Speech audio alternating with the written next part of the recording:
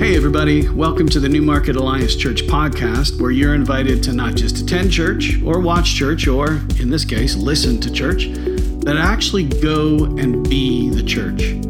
For everything you need to know about our community, be sure to go to newmarketalliance.ca and maybe even drop us a line to let us know you're listening. We read everything you send and we'll be sure to get back to you. Our worship service happens every Sunday at 10 a.m. in person or streaming online. We want you to know you absolutely matter to God, and you absolutely matter to us. Everyone is welcome and wanted. Now, let's join today's teaching. To the angel of the church at Pergamon. This is the important message to you from the one who has the sharp sword with two edges. I know where you live, right under the shadow of Satan's throne. But you still continue to trust me. You never once denied my name, even when the pressure was worst, when they martyred Antipas, my witness who stayed faithful to me on Satan's turf. But I have a few things to say against you. Why do you indulge that Balaam crowd? Don't you remember that Balaam was an enemy agent, seducing Balak and sabotaging Israel's holy pilgrimage by throwing unholy parties? And why do you put up with the Nicolaitans, who do the same thing? Some people among you do the bad things that the Nicolaitans teach. Enough. Don't give in to them. I'll be with you soon. I'm fed up with it, and if you do not change how you live, I will quickly come to punish you. I will fight against those bad people with my sharp sword that comes out of my mouth. Are your ears awake? Listen. Listen carefully to the Spirit blowing through the churches. To anyone who wins against Satan, I will give some of my special food called manna. I will also give each of them a white stone. I'll write a new name on that stone, your secret name. Yeah, nicely done. I won't do this little illustration with you, but I saw a pastor one time, and he asked the congregation, how many of you battle with self-deception? And a few people in the crowd put up their hands. Then he asked, how many of you know somebody who is very self-deceived? You guessed it. Every hand up. And it's like they knew somebody else who was guilty of self-deception. Chances are you do too. You know, one of my favorite sitcoms, Community, I remember Britta got very defensive and she said, I don't have any blind spots, and even if I did, I'd know what they were. But that's not how that works, right? The thing is, you don't know what your blind spots are. You don't know how you're deceiving yourself. By their very nature, they are something that needs to be pointed out to you. And so Jesus has to come and point out the blind spots, the deception to this church in Pergamum. It's a city located in what we would call Turkey. And let's just quickly review the context from where this letter comes from. The date is about AD 96. It happens to be the last year of the reign of Emperor Domitian. And so John, the disciple of Jesus, is old. He's in his mid-80s. Beryl, who I know is watching right now, she's like, you think mid-80s is old? Like, hold my beer. I can. John is living in the prison island of, very good, Patmos. And he's there, frankly, because he wouldn't compromise, at least not on who he would worship. And then on this Sunday, it says, while he was in the Spirit, John is given this fresh revelation. It's a fresh apocalypse, which means, what? Unveiling. It's like pulling the curtain back. And the curtain is drawn back by Jesus to reveal Jesus in all his glory. And then John sees 7 lampstands, which represent 7, what? Churches. And where is the risen, reigning, glorious Savior of the world standing in relation to those churches? In the middle. in the middle. And notice that Jesus introduces himself in a different way to every church, a way that's sort of like insider language, a way that the church would say, oh, he really does know us, doesn't he? And so why does Jesus present himself to the Pergamum church this way? The one who has the sharp, two-edged sword. I will come to you and will fight against them with the sword of my mouth. Why does Jesus use this sword imagery? Well, what is the logo or the symbol of Canada? Sorry? Shout it. A leaf, a maple leaf, which I'm sure inspires great fear in the heart of our enemies. Well, as I researched this, it turns out the symbol of the city of Pergamum was a sword. Pergamum was actually one of the few cities to which Rome had given the right of the sword, which means that they had the power and the privilege to inflict capital punishment. But why is the one we call the Prince of Peace using such warlike language? He's speaking to the church like soldiers instead of parishioners. Well, because the church in Pergamon was living in the midst of a fierce battle.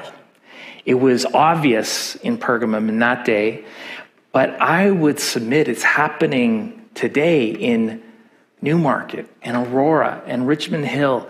It's happening in Rome and in Washington and Tokyo and Kyiv and Manila, in Rio, in Bogota. It's a battle being fought not so much against soldiers, but against worldviews and philosophies, against principalities and powers, against this dark world. And in fact, I'd say the outcome of every other battle sort of hinges on what the outcome of this battle is, which is ultimately a battle for the mind. Psychologists say we are the sum total of our thoughts. And Proverbs says, as a man thinketh in his heart, so is he. So Jesus says, I will make war with the sword of my mouth. The battle for the mind in Pergamum and the battle for us in Canada is a battle being waged on two fronts. First, it's a battle coming from the outside, okay? And secondly, discouragingly, often it's an attack coming from the inside. So the church was under this overt attack from the outside, but also this covert attack from the inside.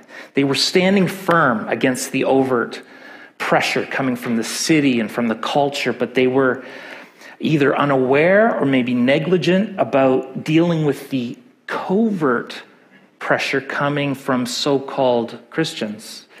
And so Jesus, Peter, Paul, they keep warning us in Scripture to be on guard because, most growing Christians usually are able to spot ideas and behaviors that are just blatantly anti-God, contrary to God's ways.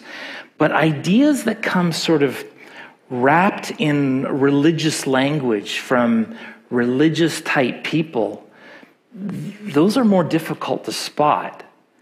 And honestly, that's why it can sometimes almost be harder to be a faithful disciple in a country that sort of has a Christian veneer, a cultural form of Christianity, as opposed to a country that is, militantly, obviously opposed to Jesus and the church.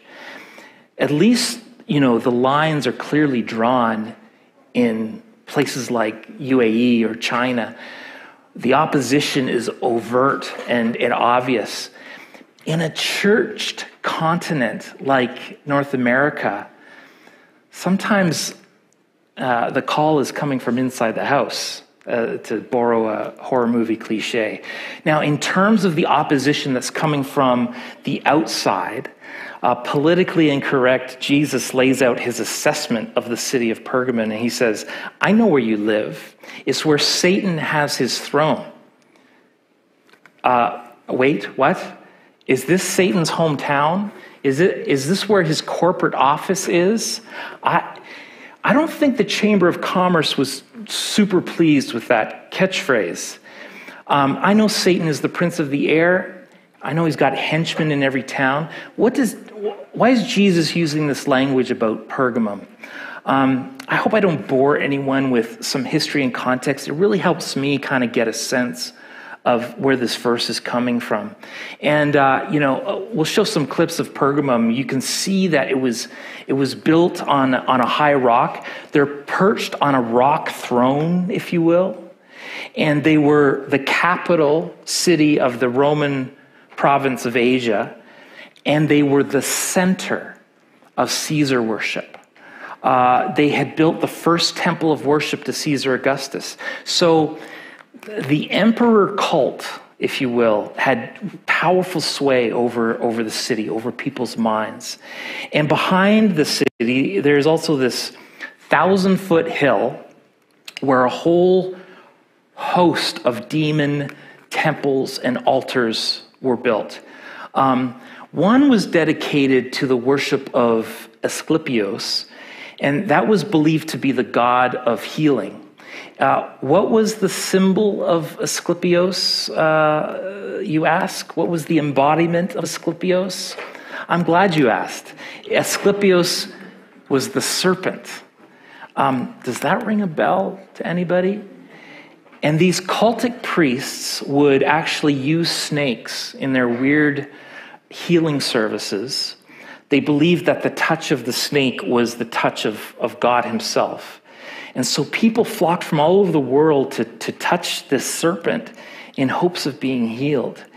In Scripture, folks, the serpent represents the evil one, the one who wants to seduce people away from the living God, away from the one who actually heals. In the Alliance family, you're in an Alliance church right now, and I know we don't talk about our distinctives a lot here, but we have this logo, and it represents what we call the fourfold gospel.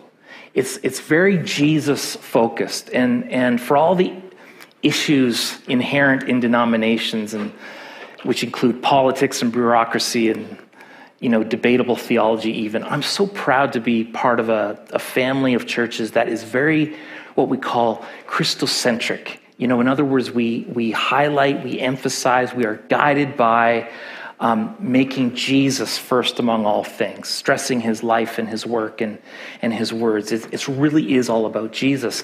And in this fourfold gospel, we say that we are emphasizing the work of Jesus as our Savior cross, our sanctifier, which is the goblet, our coming king, the crown, and the laver, or the pitcher represents Jesus is our healer. And folks, Jesus is the source of divine healing. He will not be imitated. He will not accept phonies, particularly those working with the accuser of the brethren. Maybe that's why Jesus calls Pergamum the throne of Satan. The other dominant temple on that hill was this one that was to honor Zeus and considered the greatest of the Greek gods, the one that they called Zeus the Savior. And the altar of Zeus was built on a ledge that jutted out from the hillside about 800 feet from street level. It's like every person in Pergamum lived in the shadow of its altar. Is that why he addresses Pergamum as the throne of Satan? We too have our own shadow of idolatry that we're living under, don't we? Whether it's materialism or celebrity, we have our own. In every way, Pergamum was a center for ideas, for philosophies that just blinded people to the truth. The truth about God, the truth about the world, the truth about themselves. The deceiver had deceived most of the people in this city. But Jesus commends the church for standing strong in these worldviews. He says, "Yet you remain true to my name. You did not renounce your faith in me, not even in the days of Antipas, my faithful witness, who was put to death in your city where Satan lives." I mean, the fact that there is even a Christian church in that city is testament to the power of the gospel and to the resilience of this church. Even when enemies of Jesus tried to stamp out the church by killing one of its leaders, someone we really don't know much about, Antipas, wouldn't you know it, not only did the church survive that intimidation, they grew. You see that example all throughout church history, don't you? There's this old saying, trying to stamp out the gospel is like hammering a nail. The harder you hit it, the deeper it goes. Okay, but Jesus does have a complaint against this church, a serious one. Even though the Christians of Pergamum were faithfully resisting the influence of the culture, the influence that was coming from outside, they were being influenced from lies from within their own tribe. He says in verse 14, "Nevertheless, I have a few things against you. There are some among you who hold to the teaching of Balaam, who taught Balak, to entice the Israelites to sin, so that they ate food sacrificed to idols and committed sexual immorality." They're vigilant on the front lines. Meanwhile, there's this Trojan horse in their midst. And Jesus says, you got to deal with this. Start by repenting for even allowing it. Whether it's ignorance, whether it was a lack of discernment, or just outright people-pleasing, repent. Repent, therefore, he says. Otherwise, I will soon come to you and will fight against them with the sword of my mouth. Don't make me come down there, y'all. Deal with this. Why is Jesus so intolerant? You know, in 2022, tolerance is extolled as maybe the greatest virtue. I look at my kids' generation, and there's this new spirit of tolerance. The kinds of cliques and sub-cliques that Brent and I had to go to and through in high school was just, we were incredibly segregated. The jocks, the cheerleaders, the metalheads, the skaters, the nerds, the drama geeks, the punks and alternative kids, the brainiacs, and never the twain shall meet, right? There wasn't a lot of crossover going on. We wouldn't tolerate people if they had the wrong taste in music. And one of the things I celebrate about this younger generation, Gen Z, younger millennials, this increasing spirit of acceptance of the other. But there's a dark side to that as well. It's a controversial opinion, and what I'm about to say, taken out of context, it could get a guy canceled. But let me just talk to the younger generation, if I could, for a second. I see your desire to be tolerant, to be inclusive, to be accepting. Those are all such good things. But you can be in danger of compromising, acquiescing to the culture, to the shifting morals of the times, to what Paul calls the spirit of the age. And I guess the question is everyone right when it comes to spiritual things? You know, increasingly your generation would say yes. Who am I to say someone's beliefs are wrong? Here's why this is important, though. Because Jesus loves truth. He speaks truth. He is truth. And because he knows that falsehood and deception and lies, they actually enslave people. Tolerance, is not a biblical virtue, believe it or not. Don't misunderstand me, because patience is, and empathy is, and civility is, and graciousness is, and mercy is, humility is, but not tolerance. So yeah, you could say Jesus is intolerant. He's intolerant of lies because he passionately is intolerant of his people, created in his image, being enslaved, especially enslaved to false ideas, being taught and perpetuated in his name. So Jesus calls the Pergamum church to repent of its careless tolerance, you could say. Jesus is the one who says, only the truth will set you free. What are the first words of the gospel? The first words of out of Jesus' mouth as he begins his ministry. You can find it in Mark 1 and Matthew 4. It's repent. Repent, for the kingdom of God is near. Again, that word, we talked about this, but repent means stop, turn around. You're going the wrong way. Change your ways.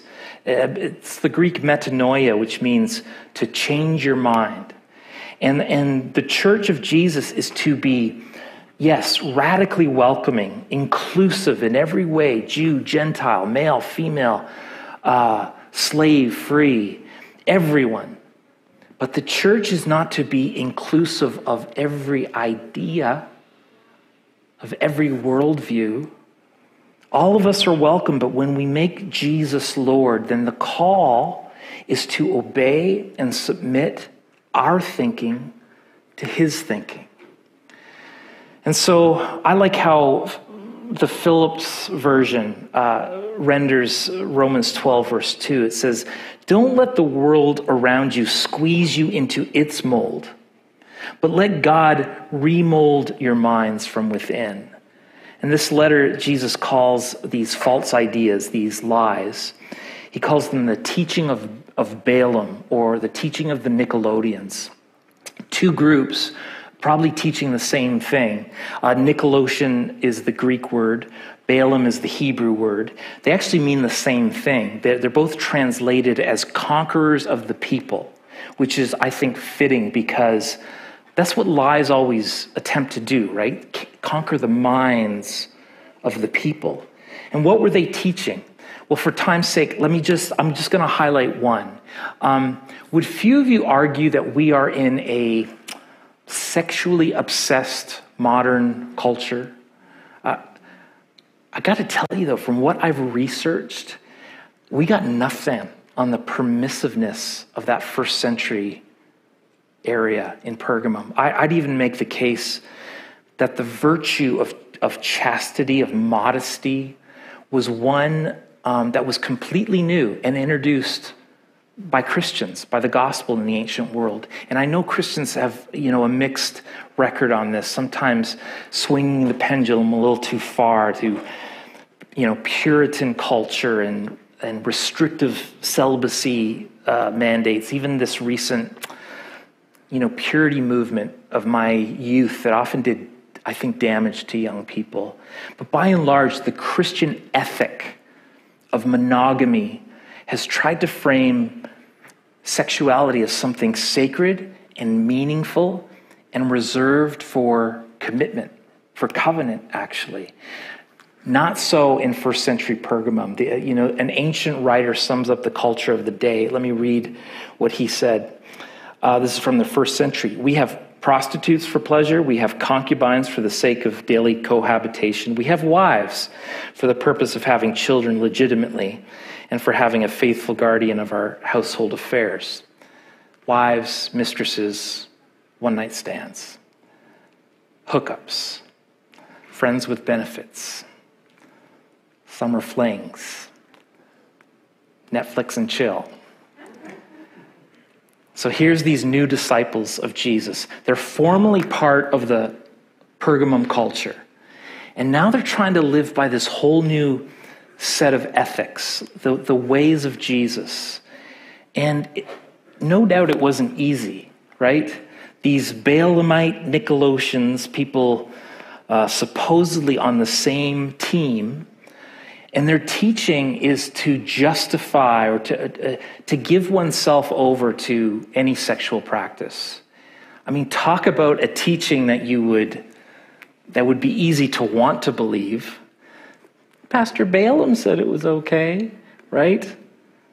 Is Jesus some kind of prude who hates sex?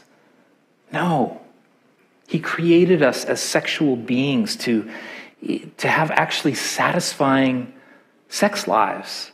He hates this theology, though, because of the basic distortion of the imago Dei, of being created in the image of God. It's a misunderstanding of our body and how we were created. Let me see if I can just encapsulate this heretical teaching. It goes something like this.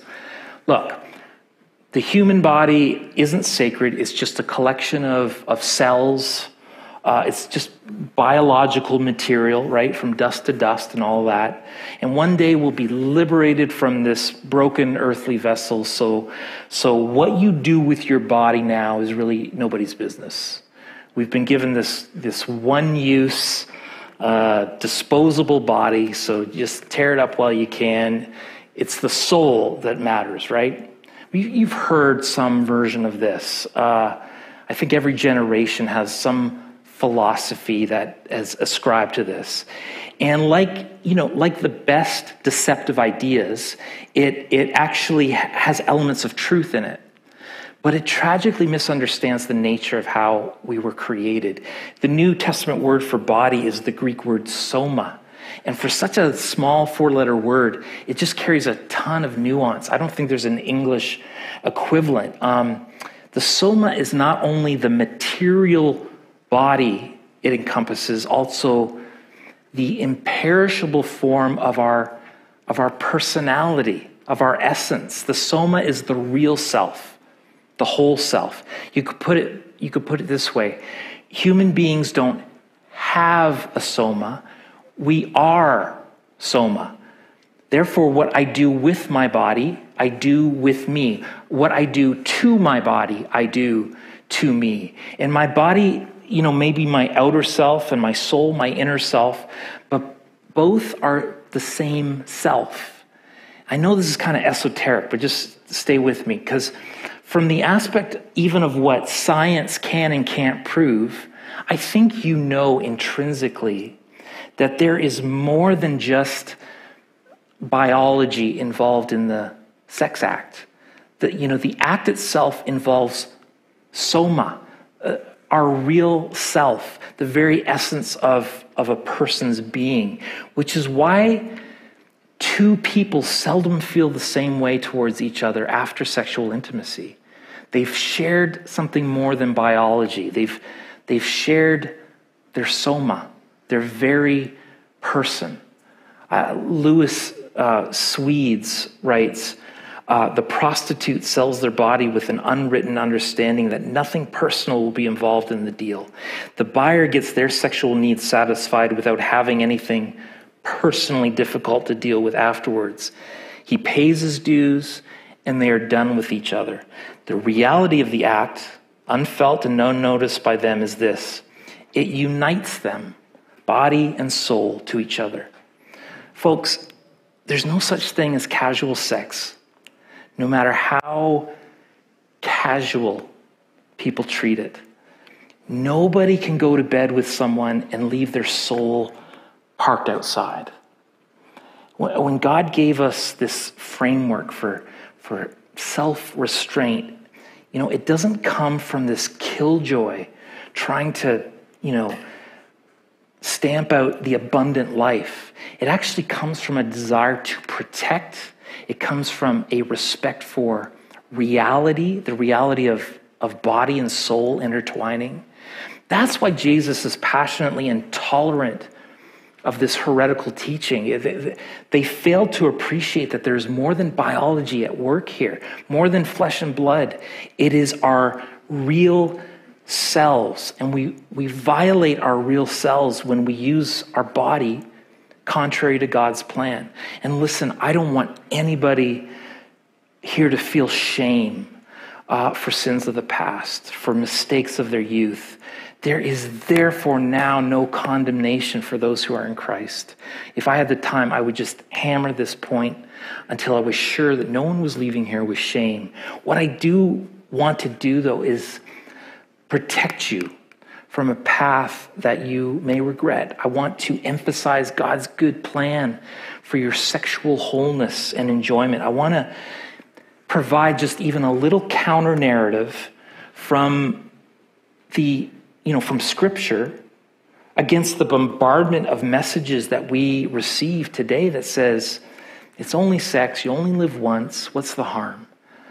I guess I want you to see that this actually grieves God. He's saying, dear Knack, please don't get suckered in by the sexual ethics of the world. Please don't get fooled by Christians who justify a lower standard, a plan that is not in my plan. I have something so much better for you. I can remember when shows would come on TV, the sitcoms that would treat one-night stands as a punchline, the movies or dramas, where two unmarried people would find themselves alone and the music would swell and the lighting would change and the seduction was meant to feel like a fairy tale. And when I was a kid, at least those scenes on TV would fade to black. Now nothing is really left to the imagination. My folks would turn off the TV at that point. I would do the same when my kids were younger.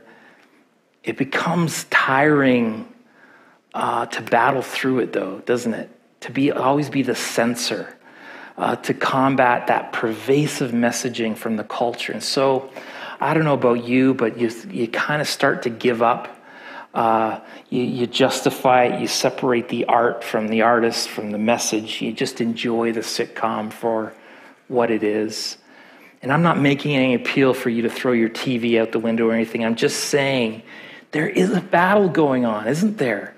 A battle about the amount of time and messaging that culture gets versus the messaging of Jesus. And sometimes it feels like we're losing that battle, which is maybe why Jesus comes with this strong warning. Repent, therefore, otherwise I will soon come to you and will fight against them with the sword of my mouth. It's actually good news, folks. Jesus does not stand by passively. He is passionately intolerant of falsehoods. He knows they enslave. He knows the truth will set you free. So the Lord, with the sword in his mouth, he makes two wonderful promises as he closes this letter. First, to the one who overcomes, to the one who repents, to the one who turns from the old ways and joins me in my mission, I will give you hidden manna. And that's a reference to the Old Testament, which if you know a bit about the Old Testament, that helps understand that. Just as Israel was fed bread from heaven as they made their way towards the promised land, so will the faithful church be fed as we make our way towards the city of God in this new kingdom with a new perfect king. And it's interesting too, I think, that Jesus says, I am the bread of life, which comes down from heaven and gives life to the world. It's like Jesus is saying to us, why would you fool around eating at the tables of culture and other small g gods when you can come to me and eat food that truly satisfies? I am that manna. And second, Jesus says, and I'll close with this, I will give that person a white stone with a new name written on it, known only to the one who receives it. Okay, so this is kind of cryptic, symbolic stuff. And if you want to go down the rabbit hole of research, I'll lend you some commentaries. You'll find out there's like at least 9 interpretations of theories of what this white stone means. Interestingly, the youth group that I came from out west at my former church was called Whitestone Youth Ministry. And people would ask, oh, what does that mean? And I'd say, yeah, that's a verse from Revelation. And then I'd quickly walk away before there was any follow-up questions. But let me just try this one interpretation for you before we close and see if it resonates with you. There was this ancient symbolic ritual where two friends who were about to part ways, they would take a white stone like this and crack it in half and inscribe each other's name on each half. And one would take one half and one would take the other. And it became this tangible token of their friendship and a promise to maintain their friendship as long as the stone lasted. You know, we actually have a very similar version of this in today's culture, don't we? It's sort of like the jewelry world, right? You know, you take half the heart, I'll take half the heart, and it's a sign of our friendship. They link together. Could it be that Jesus is promising intimate friendship with us? His name on my half, my name on his half, and he actually writes a new name on it, a new identity that he gives me. You know, Jesus says, your name was Simon, but I've renamed you Peter, which means rock, and on this rock I'm going to build my church. And he says, you used to be Saul, and you were killing Christians, and you were working for the enemy, and I'm going to name you Paul, which means humble, and you're going to be the most instrumental person in the expansion of the gospel and my kingdom. And Jesus is telling some of us today, you used to be called addicted. I'm renaming you disciplined. You used to be called erratic. I'm calling you sound mind. You used to be called chaos. Your new name is peace. You were orphaned. I'm changed your name to dearly beloved child. The old labels don't apply. You have been transformed, reborn, bought at a price. You have a new purpose, a new passion, a new identity, a new name written in glory. Somebody say amen to that. And not only will our friend Jesus know us like we've never been known before. 1 Corinthians says, we only know Jesus in part, but there'll come a day when we will know him fully, as he fully knows us, like our best friend. I'd like us to celebrate communion, and then I promise we will close. And during this song, if you would just come up and sort of self-serves, let an elder just give you the bread. You take a juice, but would you also take a white stone? That's yours to keep. And maybe you'll find it in your pocket next week. And you go, oh, yeah, Jesus calls me friend. Isn't that amazing? He's given me a new name, and he calls me friend. And when you feel ready to take the communion elements, you just do that in your own way and in your own time. So I invite you to come now as the band leads us.